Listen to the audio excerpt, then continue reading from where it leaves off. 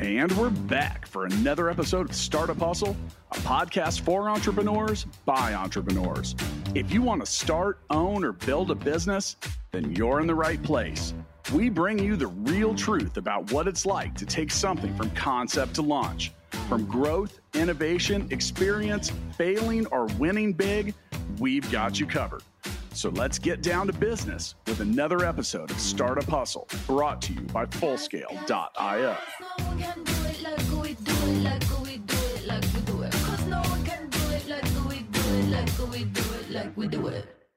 What's up, hustlers? Welcome back. This is Andrew Morgans, founder of Marknology, host here on the Startup Hustle for all things e-commerce and Amazon. Excited to be back today. I've got a good guest, another Missouri guy that I'm excited to kind of put on and get to show a little bit about his story and his company and kind of dig into the entrepreneurship stuff. Brett, welcome to the show. What's up, Andrew? How are you, man? Thanks for having me on. Yeah, no, I'm really excited. It was an old friend that connected us, so that it immediately starts us off as friends in my book, and just excited to hear a little bit more about OMG Commerce. My last memories, I just said that I was on the Missouri State University Design Thinking Board, which I think that's just a big title for free advice in some ways. Yeah. But the last time I was in Springfield, I was recording for my band, recording our album. It was awesome. This guy had like we stayed in the coolest church turned into like a 5-guy dorm, I guess. So it was like this old church turned in, like this dad made it for his kids. It was like the coolest house I had been in. That sounds amazing. Downtown Springfield, Missouri somewhere. Dude, that is where I am right now. Not in this amazing church turned studio we're talking about, but yeah, downtown Springfield, Mo. I hail from Kansas City, that's where my family's from, but it's a cool spot, man. Yeah, Missouri State is here. A lot of like a good entrepreneurial vibe in good old Springfield, Mo. And great place to build a company, build a team. And so yeah, excited to be here. It's got a lot of young energy, and my days in the band space, as you want to call that. I know everyone talks about it differently, but in that scene, like I've seen so many people from that space come into entrepreneurship and really do some like really creative things. And so when I see that or hear that or know of a place that has that energy, I'm like, they always have a good creative energy about them. And Springfield is one of those places I've always enjoyed, the people from there. Yeah. At one point in time, this is not like a commercial for Springfield, but at one point in time, it was like listed in the top 100 mid-sized cities to start a business or something like that. And that's interesting you say that. I'm not musical at all. I wish I was. I wish I could play the guitar, sing, or be a rock star. I've got no talent at all. But it kind of makes sense that someone that is good at that, like not a bad transition to be an entrepreneur for the right person, like that creativity, that willingness to take risks, the bootstrapping mentality. So that's interesting. I hadn't thought of that. Throw it all into a van, and just go all in. I think like with any creative, and I still experience this today, a lot of creatives like that are strictly creative have a hard time with the business side, right? Because it feels like it's contradictory to their creative juices, so to speak. Crushing soul, regimented, yeah. But for the ones that can figure that out, I think that it makes a really good mix. Kind of coming from that, and I learned marketing, learned B2B sales, learned all types of stuff. Springfield is on the top of my list, so had a lot of good memories. Awesome, man. Good to hear it. Let's talk about you and OMG Commerce, but let's go a little bit before kind of just what you guys do. This is a podcast by entrepreneurs, by founders, for founders. You're the CEO there, is that correct? Yep, CEO and co-founder. So started the business with my business partner Chris Brewer in 2010, but yeah, I'm the CEO. Okay, awesome. Can we go a little bit further back than that? Would you mind just give me a little bit of backstory on like how you got into, this space? We're going to talk about YouTube marketing tips, but I would love to just know a little bit about you before we get in there. Yeah, man, absolutely. So a couple things, like I don't really have many entrepreneurs in my family. My dad was and is like super hard worker, very dependable, like just everybody trusts him and he can fix anything, do anything. I didn't inherit that skill. Like I'm not a handyman. I just call my dad or my father-in-law or somebody, but like I inherited the work ethic from my dad. But I remember as a kid always being fascinated by like why people chose stuff. why do you like Nike over Adidas? Or why do you buy this kind of tire? Like really weird stuff. I remember asking kids, like, why did you choose this brand? Or what do you think about this thing? Like, I'm just always fascinated by consumer behavior. And I remember one of my earliest memories of thinking maybe advertising would be cool is you're younger than me, I'm pretty sure, but looking at the Ginsu knife infomercials. I remember watching these as a kid, and those are the infomercials where like the dude cuts through a Pepsi can with the knife, and then he cuts through a tomato like he's slicing through butter, and then does all these other things. And I started thinking like, that's really cool and that's fun. And I wonder who makes those. Like, who makes those commercials? And so anyway, really have always liked business. Kind of got into sales during college and stuff like that. And yeah, man, just kind of had like an entrepreneurial bug, almost like an entrepreneurial calling, you know, to start something, to do something, and loved advertising, loved what makes people, you know, make decisions, what makes people buy. And so yeah, you know, kind of read some books, encountered some marketing people along the way. Got a job at a radio station when I was in college. That kind of just further sparked all of this. And then, yeah, I ended up starting my first agency right out of college, which probably isn't like the typical road to success. I remember my dad, I think, was pretty disappointed. He's like, just go get a job. What are you doing? Go get a job. Don't start an agency. But obviously glad I did. And he's glad I did now too, as well. So. What was that first agency? Was it? Yeah. So local ad agency, Curry Marketing, right? Super creative. My last name is Curry. So Curry Marketing. It's big now with Steph. We got Steph now. He's put that name on the map. Exactly. And I'm a basketball guy. I actually coach some. So I think if you saw my jump shot next to Steph's, I think you'd see the family resemblance. Not even at all. But so yeah. So Curry Marketing, and we did like TV, radio, print. Like I dabbled in everything marketing. Started reading, you know, like Jay Abraham and Dan Kennedy. I don't know if those names ring a bell. Or marketing legends like David Ogilvy and John Hopkins tested advertising methods, and John Capel, Claude Hopkins tested advertising methods, scientific advertising. And so anyway, just really fell in love with marketing and advertising, and tried a little bit of everything before getting into online marketing. And it was like, hey, this is it. This is where I need to be, you know? Yeah, I kind of agree. I was talking about the band days. My dad was like, why are you not? I was going to school for computer science, networking, and security. So I was like taking my finals on tour, like, you know, proctoring tests, and I was all in. But I wanted a backup plan. And I wanted a degree for myself, being the first in my family to get, you know, a bachelor's degree at that time. Awesome. And thank you. And so it was like a goal, even though I was going all in on the band stuff. Being a rock star. But I got this degree. And it was just like that. My dad was like, get an internship, get a job. You know, I'm like, this is my job. Like, I'm getting paid to do this. I just have to work 4 other jobs too. Yeah. And I'd always been good with computers. Like my dad had just raised me building them. I wouldn't say I'm from an entrepreneurial family. My parents were all missionaries. And so I'm 4th generation PK. I know a lot of MKs, a lot of missionary kids who become entrepreneurs, salespeople, like very successful people. Yeah. I think it just teaches you how to be in different environments, how to talk to all different types of people, how to think outside the box with not a lot, you know, because income is what it is. Yeah.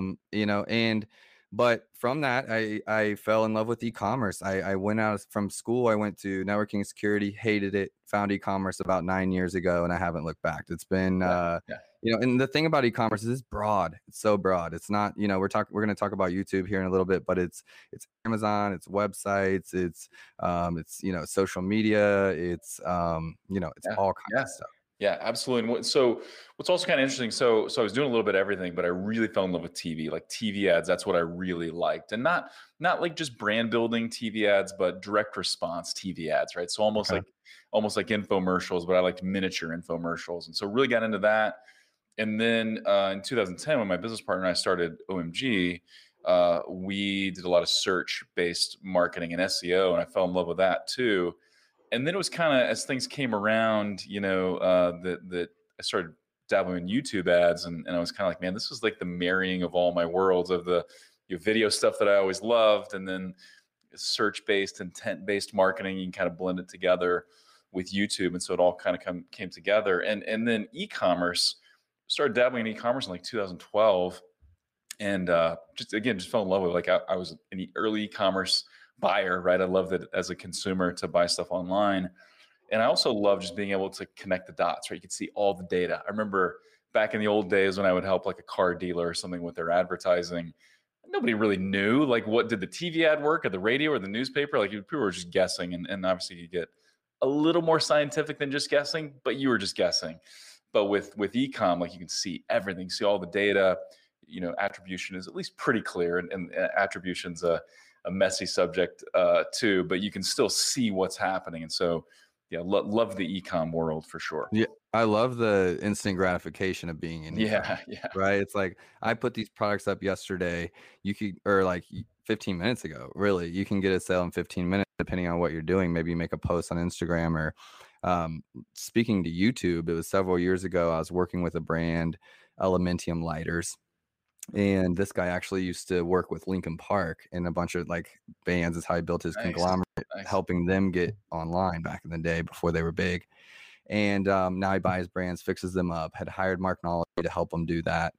And they were doing some things that I just hadn't experienced yet in my agency. And they were going to spend $10,000 on a YouTuber to do an unboxing. Okay. And I think like the brand, I'm also like from, you make the most out of nothing kind of mentality. And I was just like, what I could do with $10,000 on Amazon ads to grow this? Like, I'm good at this. Like, give me that $10,000. Yeah. I don't know what this YouTube is going to do, and I learned quickly, this was several years ago, but, I think we did 80 something thousand that week that he dropped his video on YouTube. Dang. That's awesome. And I changed my perspective of kind of that world. And, even if Amazon is my world, what can off Amazon efforts do to help my brands grow? And that's kind of how I first started interacting with YouTube and things like that. I have a wild card question for you. Yeah, throw it out there, man. I like the sounds of this. Hulu. Have you started running ads on Hulu yet? I heard it's self-managed. No, so that's super interesting. I've not run any ads on Hulu. Most of our efforts are on youtube.com and the mobile app. And kind of like I mentioned before, more of a direct response type approach. And so all of our clients are trying to hit specific cost per acquisition or cost per conversion metrics. And so we found that's easier in a platform where, they're measuring clicks and conversions. So I think there's a ton of potential with Hulu advertising. We are on the Amazon side. We're exploring. We do a lot with Amazon DSP. I'm not sure if you do much with that, Andrew, but we're exploring some OTT video options, which that just stands for over the top. It just means that streaming ads through the various Amazon video platforms. And so with that, Amazon can track behavior because they know when a user is logged in and they're watching a video, and then when they go and purchase something on Amazon, so they can kind of connect the dots. I think it'd be a little trickier with Hulu to be able to see, okay, this ad led to these conversions, and most of our clients want that more direct attribution. But I'm excited about it. I just watching the way people consume media. If my wife and I are going to watch any kind of sitcom or documentary or whatever, it's going to be Hulu or Netflix or something. Right. So, and it's to me, when these channels open up, it's like a land grab a little bit. And just like when video was added to Amazon, if you were a brand with videos tailored to be able to run in an ad format, we were just cleaning up because, there wasn't competition in those spaces for those keywords. Well, like sponsor brand video and stuff. Yeah. Mm-hmm. Yeah, dude, that's amazing. It's amazing stuff. So it was like, I feel like I knew like a year ahead that it was coming out, and not because of any partnerships, just like I'm living and breathing this stuff, and you're talking to reps, you get a little piece here and a little piece here, and you're like putting it together, what's coming out. And, being ahead and being able to try those things. I'm definitely someone that likes to dabble, with the new technologies to kind of keep my hands in the weeds a little bit. I'm sure you're the same, where we have teams now, but like, there's some of it that I'm still passionate about, and I like to get in there and kind of learn. Like DSP, for example, I hated it when it first came out. There's just because of that attribution. There's some easy things to hate about Amazon DSP. It's super cool, and we get a lot of benefit out of it. But yeah, there's some things to dislike about it for sure. Yeah, and the size brands I'm working with too, a lot of times they directly want to see that ROI and that that ROAS, that return. It's why I moved to Amazon, away from affiliate marketing, away from social media or like some of the other things you can do, like when you're trying to be a freelancer, is because Amazon had a direct line from ad to sale or from effort to sale, and it was easy to paint that picture, so to speak. So yeah, like, and I'm actually working with Amazon on a case study with attribution right now. Oh, sweet. As a struggle as it is, like, using Amazon attribution, that specific tool. Interesting. So some of the stuff we get, through our partnership with Amazon is just, access to those betas, access to case studies. If we've got 50 brands at Marknology, they want to work through us, who then work through the brands. That's how they want to train down. So, but I totally get it. And knowing that you work with like those direct converting ads, I think is really big. There's so many brands or companies that are that top of funnel approach. And the smaller brands are just, they're not there. You got to be the Nikes, maybe not even that size, but you got to be top of funnel. And that's always kind of just talking to that subject, like talking about, are you advertising up here to get people to know about your brand, or down here where it brings a direct conversion? And knowing when with a brand that you've kind of just milked everything you can from the bottom, and you need to go back and kind of build that top of funnel is honestly a very big challenge. Especially if you've been like getting these results here for such a long time. Right. Yeah. And you're right. Like, some bigger brands, we work with a few big brands, work with a big P&G owned brand, but most of our clients are that, smaller, scrappy, up and coming e-commerce brand. Maybe they're doing a few million, 5 million, 10 million and growing, but still scrappy. And so, we do like to look at, hey, if we're running a YouTube campaign, are we getting some brand lift, right? So of course we're measuring direct conversions, but are we also leading to more people searching for this brand on Google? And are our search and shopping campaigns growing once we turn on YouTube? But ultimately, the type of client we work with, they want to see those direct sales and those direct conversions. If you're larger and you got a big brand and you've got, you're in retail stores and you're selling online, you got all these other things, then a more brand play makes sense. But I think there's a way you can approach it where you can actually do a little bit of both, right? You can drive sales and also begin to build that brand over time. I love that. I want to get into the YouTube tips just a little bit because this is very unique for me. Before we do, a quick shout out to our sponsor for today's episode, Fullscale.io, helping you build software teams quickly and affordably. YouTube. Okay, so both the show, Startup Hustle podcast, Startup Hustle, the TV show we just dropped earlier this week. We're on YouTube, as well as Marknology has a channel on YouTube. I would love to have you, take a look at my channel in some ways. There was a big push in 2019. I ran ads. Then I joined the Startup Hustle podcast team, and we started like just pushing all my shows to YouTube. And so that's created a lot of content. I'm doing less of the on my own kind of content.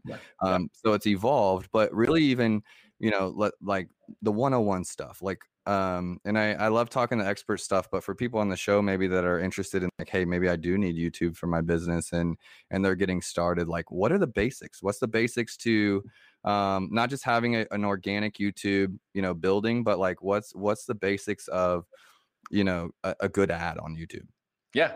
And so just to clarify, I've got a decent understanding of what it takes to succeed organically on YouTube, but that's not my area of expertise, right? Okay.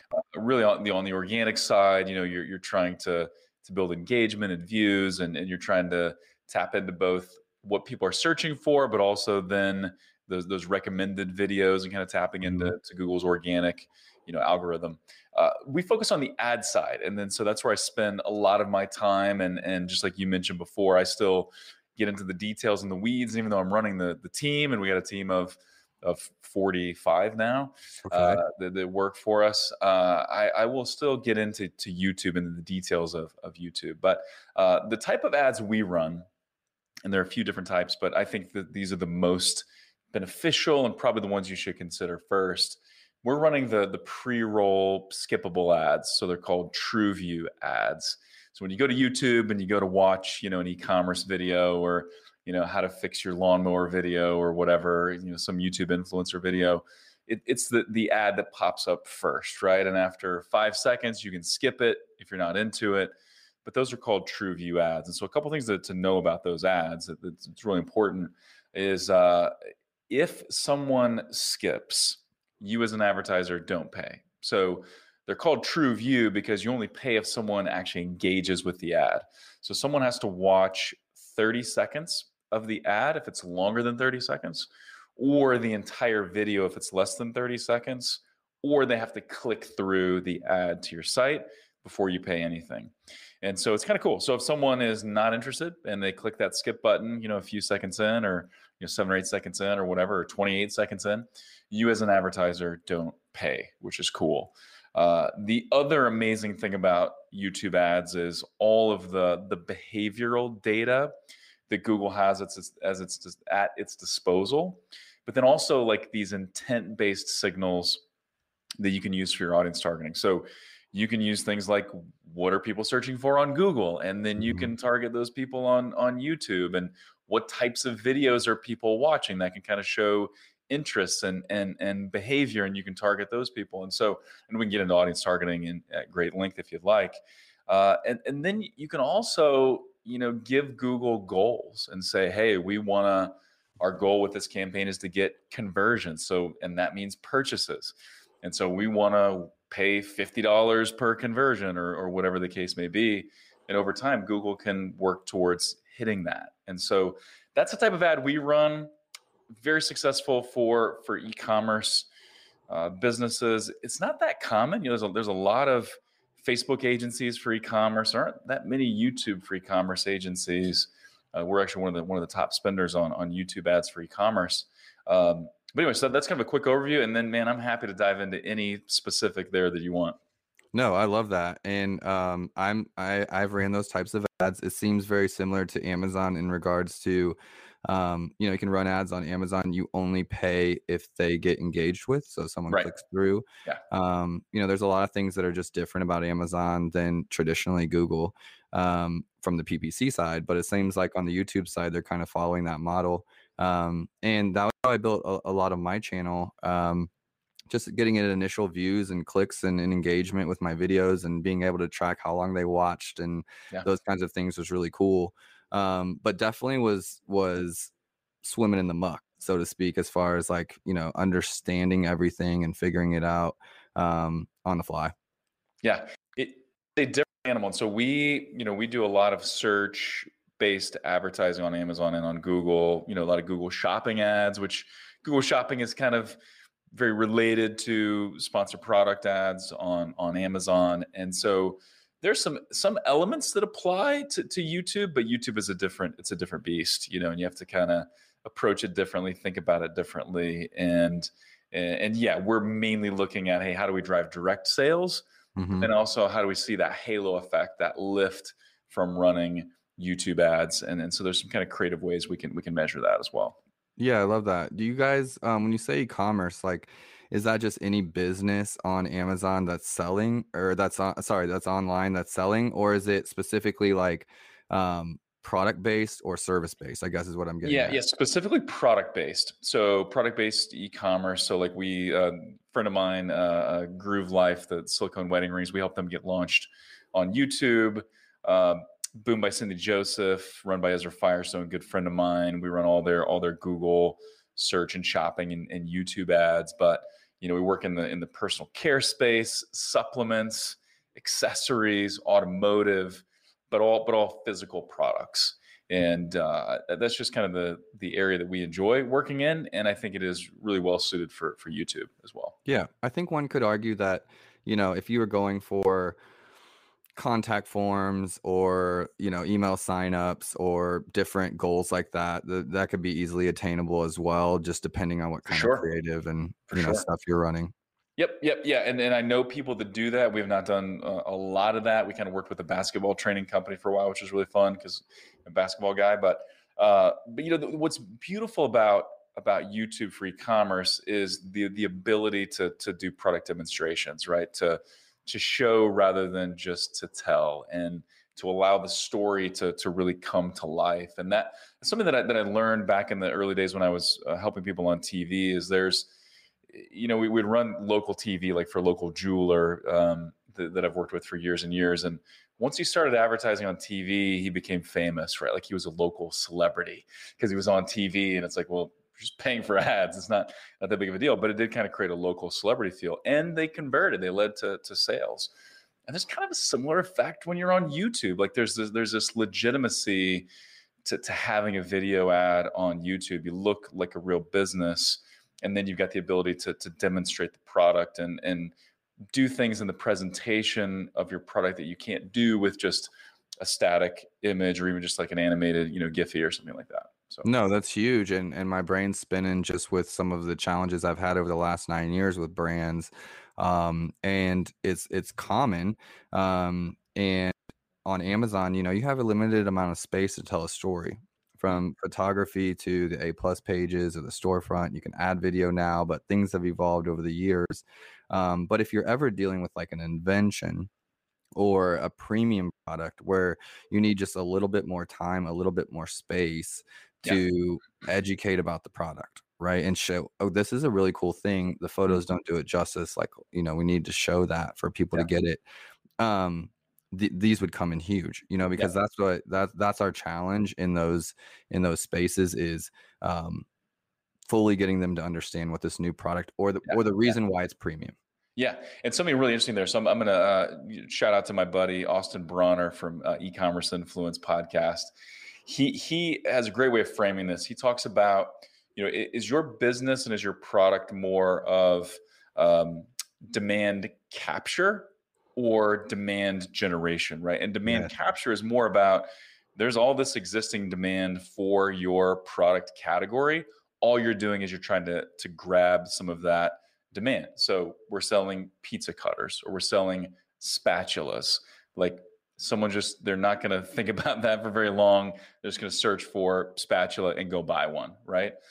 Or there's demand capture where, maybe it's a premium product, or maybe it's solving a problem in a way that isn't instantly obvious when you just look at a picture. Or we one time worked with this company that had this unique hair accessory that nobody really knew existed and no one's searching for it. So there's no existing demand. You got to go out there and generate all of that demand. And so YouTube works really well if you need to either be fully demand generation, or you'd benefit for some of both, right? If it's a very simplistic product, and I'll use some terrible examples, but spatula or toilet paper or something like that, like, I don't know, YouTube may not be the thing unless you're a big toilet paper brand or something like that. But if you need that demand generation, you need to tell the story to justify the premium price, or to get people to know that you exist and that you solve a problem in an interesting way, then YouTube is a great fit for that. Brett, that's genius. And credit to where credit is due if that's your buddies. But demand generation and demand capture, I haven't heard it put into those words or those two phrases, but that is absolute gold. And that is the challenge. When I'm launching products on Amazon, it is, if you're needing to create demand generation, there's only so many things you can do on Amazon. Right. You either have to mislead people by getting them in through keywords that aren't accurate, which goes against Amazon's algorithm, because you're actually trying to get high conversion, good click-through rate. If you have a high and leads to returns and stuff too, because I bought a product not long ago and it was a misleading title. I was like, why did I do this? I should know better. But I returned the product and I was really mad. Yeah, they're doing that because they don't have actual demand for their product. Right, so they're trying to piggyback on something close, right? Or the other one is to market against a competitor that's close, or to market like on a similar product, right? Like a like product, like hand cleaning wipes go with gym equipment, for example, or something like that, right? And that's the silly example, but the goal being like, okay, they're not thinking about hand wipes, but they are getting gym equipment and they would need this, right? And so that's you're not going to get a great ROI on those type. You can get sales, you can build some momentum, but you're not going to get like the best ROI Right. because it's an uphill battle. Yeah. So Yeah. for anyone listening, like that might sound like 101, but it's actually very challenging. When you have a product that you completely understand, you're like, this makes so much sense. Why wouldn't people want this? Okay, but how are you going to get it in front of people if they're not searching for it? Got to educate. Yeah, absolutely. And what's really interesting about what you just said, there are actually some options to sort of do that with YouTube, right? So you can target people. I mentioned you can target people based on their search behavior. So there's an audience you can build that allows you to form an audience based on what people are searching for on Google and also what they're searching for on YouTube. So let's just say that you sell a product that is a little higher consideration, right? Someone's going to spend a little time researching it and looking into it. We're helping a client now that sells a percussion therapy device. So like a Theragun or a Hyperice. Those are kind of the two established leading brands.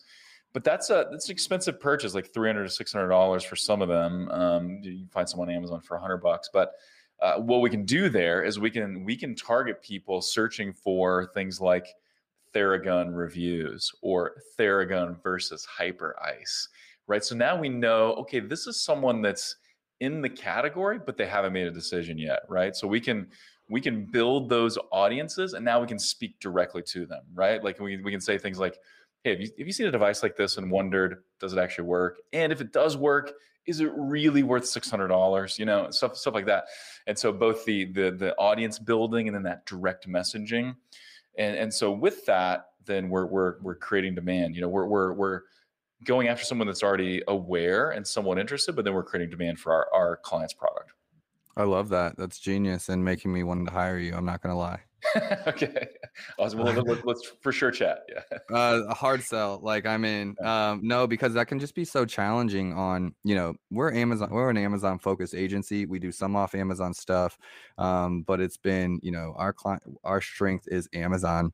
Yeah. And within Amazon, especially if you're dealing with brands that are directly like ROI conscious, you know, they're not just trying to build top of funnel stuff, then you're like, those aren't great options for us. Right. Those ones that are, let's go bid on a competitor's brand. And there is a difference between people knowing they want a Theragun or a percussion, therapy, knowing that there's demand for that right now, right? Theragun and them have created that demand. And so you're just like kind of stealing some of that market share versus being Theragun at the beginning and trying to create, you know, demand from scratch is a completely different game. Yeah, completely different game, especially when now we've probably all seen a percussion therapy device, or maybe we've used them. We're like, holy cow, this is amazing. And they really are amazing. But yeah, when Theragun first started, you're like, what is this thing? This is crazy, you know? And so they did a little bit of everything, right? They had like Tim Ferriss talking about it on his podcast, and they did video stuff and organic things. And so, yeah, they really did.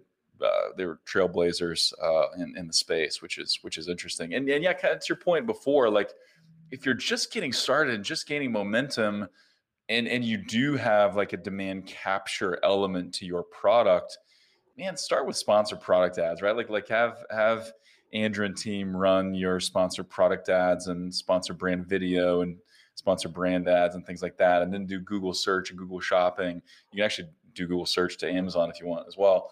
But then, yeah, once you're kind of gaining momentum, then, you know, look at something like YouTube, unless you're complete demand generation and you got no search volume to grab a hold of, then you got to start with YouTube and stuff first. Yeah, it's like, what are your options? Like, you know, if I had my pick of the litter every time, I would pick an ideal influencer over every other method. You just can't. That's not always available, right? So you're a little bit at their mercy, right? And I love influencer marketing. In fact, I've got a podcast as well, if you don't mind. Quick plug, e-commerce evolution. But I interviewed a guy named Sean Frank with Ridge Wallets. Brilliant guy. You should have him on the podcast. He's awesome. Okay. I can make that connection. But we recorded an episode, and like most of what Ridge Wallets does is influencer marketing, but they don't like go and get people to just create a video about wallets, right? Because that's boring. How many people are going to watch a wallet video? But they go out and they find people that are like Fortnite, you know, influencers or Minecraft or other, you know, whatever camping gear stuff, and then they just put a Ridge Wallet plug into that video. And anyway, they've got a whole system. It's fantastic.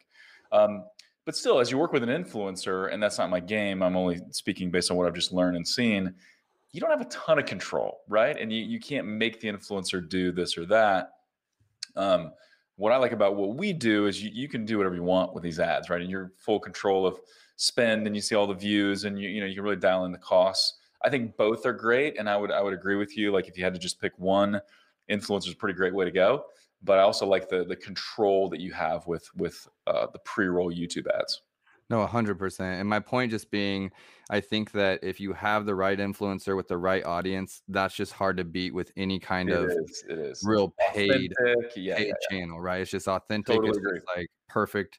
Because it's word of mouth. It's digital word of mouth from someone It's that, word of mouth amplified. Yeah, you got it. yeah, but outside of that, we have these other options. Like I know for a fact that Amazon rewards off Amazon traffic to Amazon. So that's a big deal. And if you're selling a book, let's talk about that for example. So like if you're selling a book, you're limited in the amount of ads and the type of ads that you can use on Amazon. Mm-hmm. So it's one of the hardest ones. It's also one of the oldest. You started with books. I've been successful with books and unsuccessful with books and authors, like just trying different things and learning along the way. And you need a strong off Amazon effort to grow a book's rank on Amazon. So those kinds of things in certain categories, it's needed more so than just trying to compete in a limited space on Amazon. So it's like, what can we do outside of keyword based? And that comes, okay, Facebook is audience targeting, YouTube is audience targeting. Like, what are some other options? DSP. And that's where it gets exciting for me, like, because I'm always trying to win, right? And if we can't win here, like, what are our other options? And it comes, well, you need kind of a hierarchy of what would work. And so I just want brands to hear on this podcast, anyone listening, any founders, like, e-commerce is holism. It's how do all these channels work together? Not every brand's perfect for this or that, but there's some that this can be a home run for. And as your Amazon marketing team, like, we count on off Amazon efforts as well to be in sync to be successful on Amazon. So I think so many people think of it as an isolated channel, but it's really not. You need that almost like brand awareness outside. You need some of that kind of stuff happening to grow. Do you guys create, follow-up question, do you guys create the videos for brands, or is it something that they bring you assets and video and then you guys repurpose that for ads? Yeah, so we do both. The most common, and we kind of built a creative team. I've got a guy that kind of runs our creative efforts here. He worked for a large ad agency for like 17 years. We actually went to high school, played basketball together too. But so we can now, and then we've got this team of just amazing videographers and editors. So we kind of pull in a team as our clients have need. And so we have some project where, like, start to finish, we create it. What's usually more common though is that a client will come to us and they'll say, hey, we've got like this product demo video, and we've got these customer testimonials. And so we had some good stuff here, but it's not ready for YouTube, right? So we'll pull that together with a script and a voiceover and edit it and pull it together so that it is YouTube friendly. And so it's got the right conversion elements and the right, hook elements in the beginning to get someone to watch and to kind of pull them all the way through and stuff. But yeah, we can do either. We can create from scratch, but what we do most is take some existing elements and then some new elements to create a winning YouTube ad. No, it's really helpful. And, we do the same thing on Amazon. And there's so much synergy in digital marketing, but like on Amazon, a lot of times a brand has assets for their website or their social media that's high quality. They're going to be great for Amazon. They are great in their own silo. They're not great for Amazon. We need to add call to actions. We need to, be more educational and then instead of salesy in some ways. Sometimes it's a flip flop. So that makes a lot of sense to me. In the same way we're telling brands, like, you have a lot of stuff, it just needs to be tweaked a little bit. Knowing that someone can come to you with nothing and still get service is big. Yep. And so sometimes we'll have people come to us that a lot of the advertisers that come to us, they're spending big money on Facebook ads and Instagram ads and usually running video, but they want to diversify. They're concerned about volatile CPMs on Facebook or iOS 14 issues or something like that. So they think, man, we want to diversify onto YouTube. But sometimes the video ads that work on Facebook are short, just product demo only. Excuse me, I get excited when I talk. No, you're right. Talk video ads, get choked up here. But they're just product demo. And then, on Facebook, you're relying on the copy above the video to kind of complete the story. Well, on YouTube, the video has to do the whole storytelling and convincing and overcoming objections and all those things. And so a lot of times what works on Facebook is just going to be a piece of the video on YouTube, and then you got to create, the proper lead or proper hook, and then some of the other conversion elements on the back end of it. So yeah, YouTube ads are definitely a different beast compared to video ads in other areas. At the core of all of it is storytelling. It's so true, man. It's so true. And it's storytelling, and it's learning, okay, how do we properly tell that story to get people interested right in the beginning, and then to keep their interest? What is the tone and pace that we need to make this work? What's our story arc? Things like that. But yeah, you're right. It is storytelling at the end of the day. I think that's what and that's what's made me love e-commerce so much, is growing up the way I grew up. Storytelling is at the core of, of that, and being able to be like, okay, business, at least in regards to e-commerce and the science behind it, is legitimately, okay, for each medium, there's a different way to tell the story most effective in this platform, whether it's like reels on Instagram or TikToks or posts on Instagram and hashtags, and on YouTube, it's get them into it, get them continuing to watch, get them to say, wait till the end, don't leave till the end, if you're on TikTok or whatever they're doing, because there's a close to it. It's cool. It's hard to stay up to date. That's why you got to have pros like yourself, that, so I don't have to learn everything about YouTube. But I love hearing from professionals that at the core of it, again, storytelling. It is storytelling. Yeah. And that's one of the most human things we can do, right? That's what, I was tucking in some of my little people. I got a 4-year-old named Ben and a 6-year-old named Sydney. And they're like, Dad, tell us a story. And so I was like, I don't know. So I just remembered some stories from when I was a kid and told them, but they loved it. They were just staring at me and totally engaged. And they now, they'll remember that. And so storytelling is a big deal. And we can tell stories that are compelling and that are authentic about products, and people love that. They want that. And it works. I love it. This has been really good, and I think we could probably go for several hours. For sure, yeah. Especially if I started trying to dig you into some of the weeds, and I'm not gonna throw you out there. But I YouTube is a huge. What is it? Is it the second largest search engine? Yep. So it's second largest search engine, right behind Google. Even though it's not a search engine, it's a video sharing site. But more searches are conducted on YouTube than on any other search engine not named Google.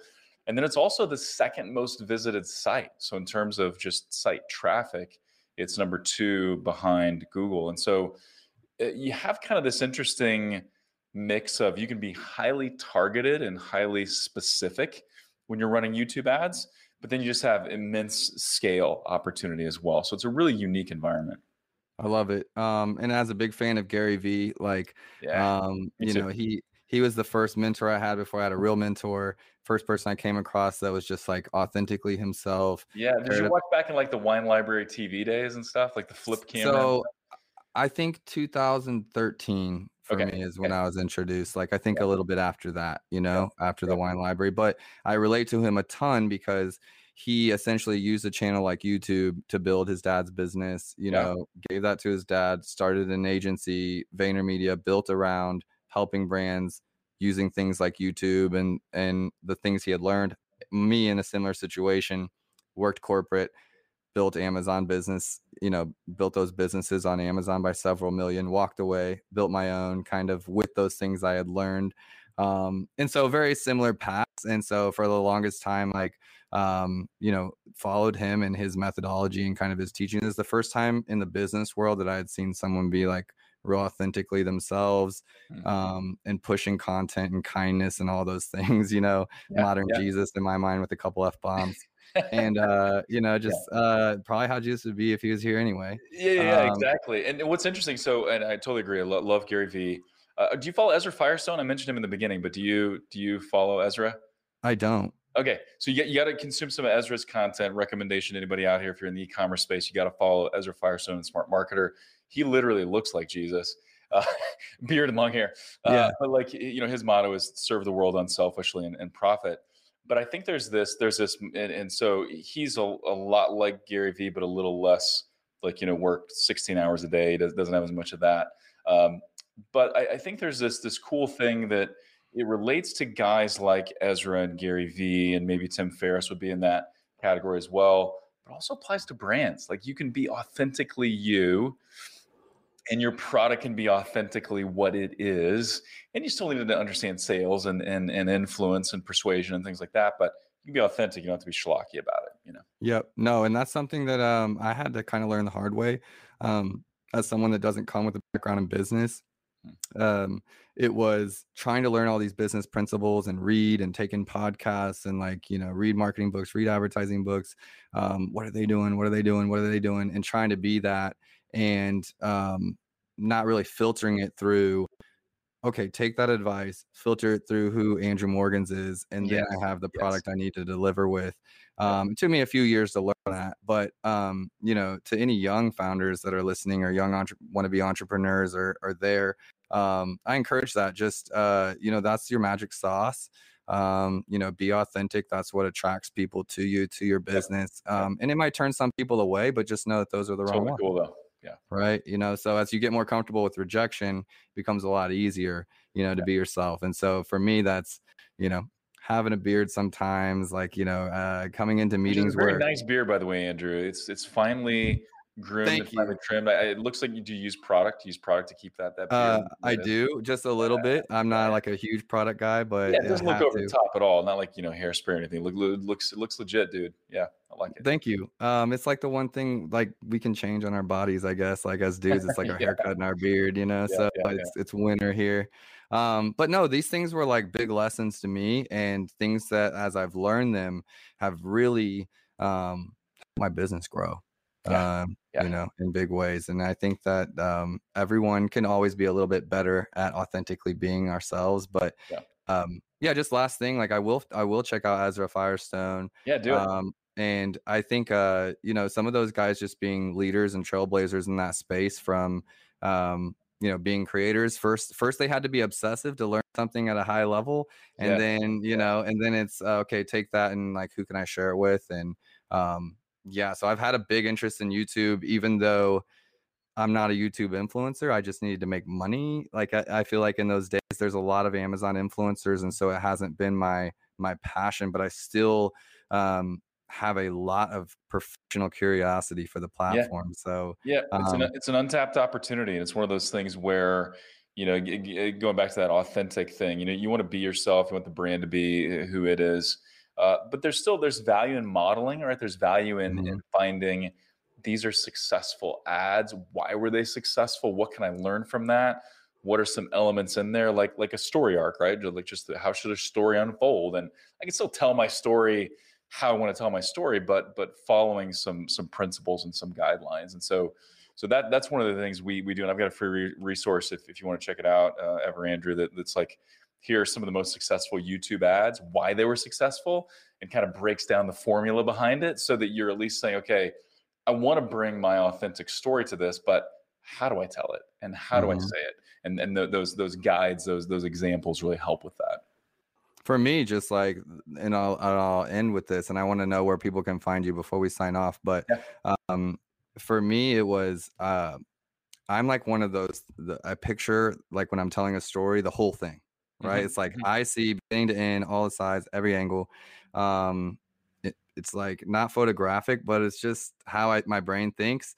So it becomes difficult for me sometimes to have a straight line, as simple as possible story. Okay. Without all of the details. Well, that's what you need for ads, right? You need, a straight line to the story.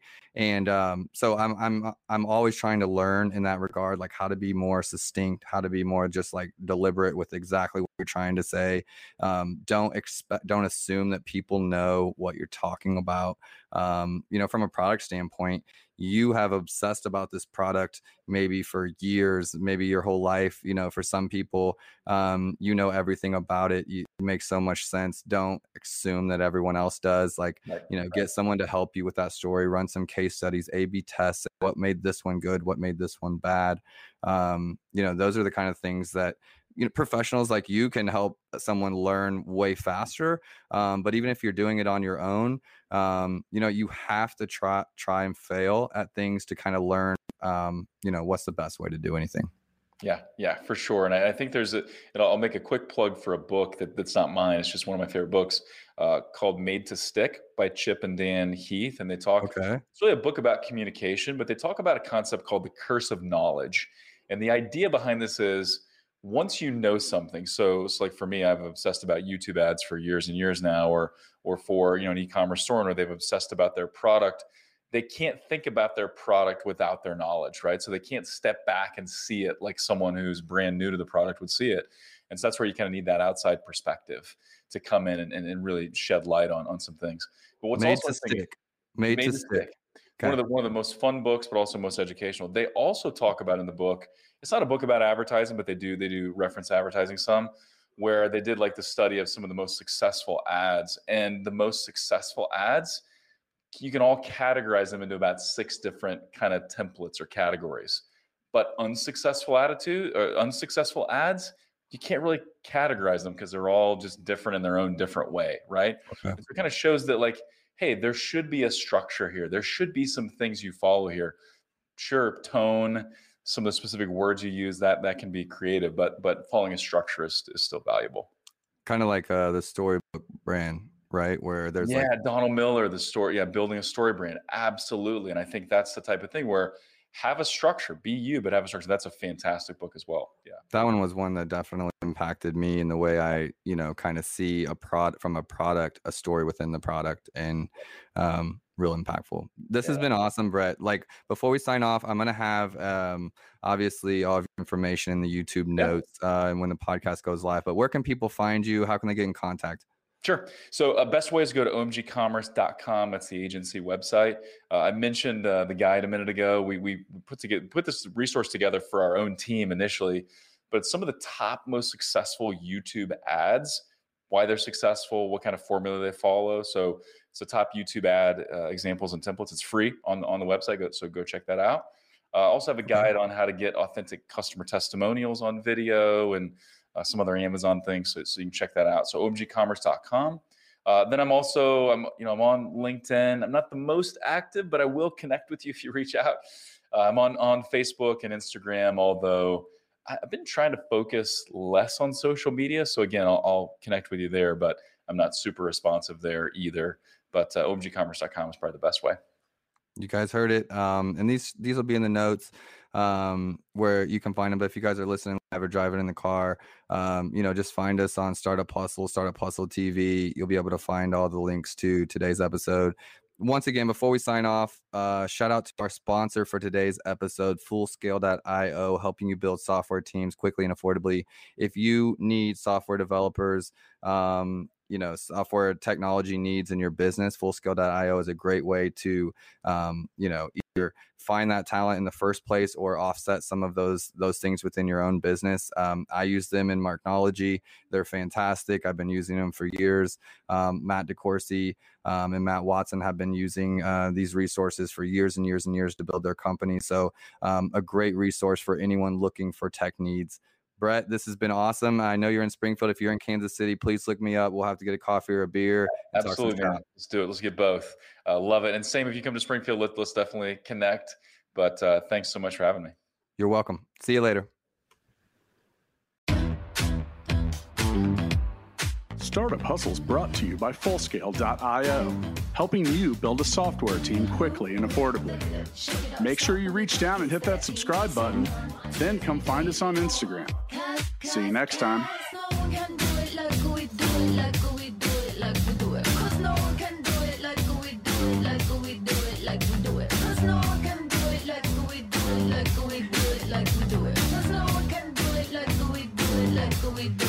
We do it.